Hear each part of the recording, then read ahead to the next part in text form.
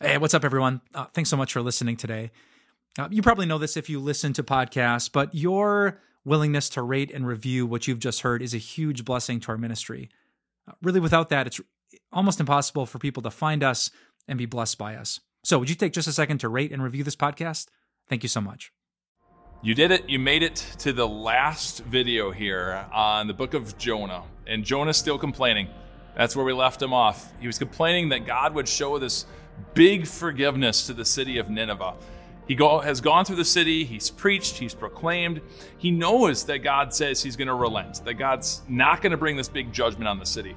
But what Jonah does is kind of crazy. He goes up to the side east of the city, and he goes on this little hill part, and he's overlooking the city, makes a little shelter for himself so that he can watch, because he's still hoping. He's hoping that God is going to relent on his relenting. He's hoping that God is going to change his mind and just blast this city, and Jonah wants to see it for himself. So he's sitting there and he's waiting, and then all of a sudden God brings another miracle inside of the book of Jonah. This huge leafy plant, the Bible says, grows up overnight, and it makes this canopy over the top of Jonah. Remember, hot Middle Eastern sun, no shade that's there. There's not a lot of plants that are out there. And so this plant grows up overnight and provides shade, provides comfort. And the Bible says that Jonah loved the plant, and he was beautifully thankful for the plant. And as quickly as it came, it went. The next day, God provided a big worm. And that worm ate into the base of this huge leafy plant. And when the sun came up the next day, it killed the plant and it withered and died. And Jonah is furious. I mean, just furious is what's going on. And so let me read this part to you here. Jonah's response to this leafy plant leaving is this. It would be better for me to die than to live. And God says to Jonah, do you have the right to be angry about that vine? And Jonah says, I do. I am angry enough to die. Clearly, Jonah's heart is not in the right place right here. He's way more focused on himself, way more focused on his needs and his wants than all these other people. And God blessed him and then took it away, because that's what happens in this world. Things come, things go. This world is a temporary place. This is a test that God gave to Jonah, and clearly Jonah's failing on this. And then verse 10, the Lord said to Jonah, he's talking to Jonah, you have been concerned about this vine, though you did not tend it or make it grow. It sprang up overnight and it died overnight. But Nineveh has more than 120,000 people.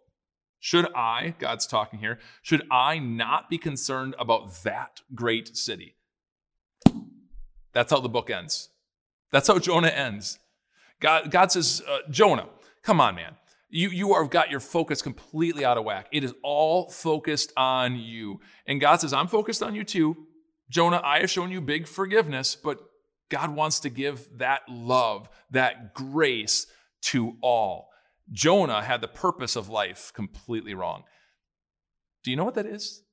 Do you know what the purpose of life is? You can stop reading all those self-help books and try to figure it out. Here it is. Are you ready? The purpose of life is to get to the eternal life with God in heaven and have as many people as possible come with you. God gave Jonah an amazing opportunity to proclaim that gospel message to a city of 120,000 people. Jonah should have been celebrating on top of celebrating the purpose that God gave to him. But Jonah was focused right here, right on himself. You and I get that messed up too often in our lives. How's my job going? How's my career going, the advancement? Not just the job I do, but where do I want to go? How's my family? How's my vacation? How big is my house? How fancy is my car? How great are my vacations? We focus so much here when that is not the purpose of this life, but to get to be with Jesus and have as many people come with you as possible. There's a phrase I want to teach you as I close this video down. It is a phrase that I echo over and over and over again inside of the classroom. I teach seniors now for a living, a religion class. And there's a phrase that they know so well, and it's a phrase I want you to know because it changes everything. God's default setting is grace.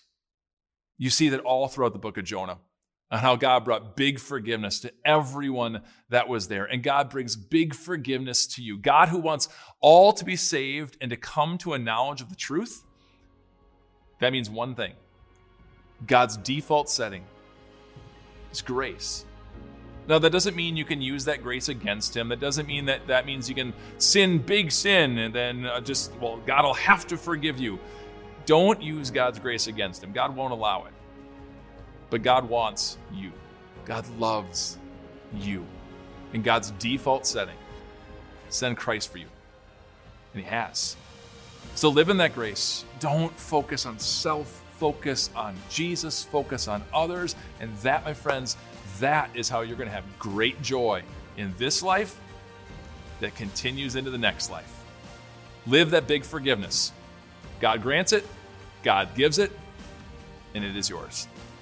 Thanks for hanging out with me with the book of Jonah. I hope you enjoyed it. Looking forward to bringing you more books of the Bible to learn about. Live that grace. God loves you. I'll talk to you again soon.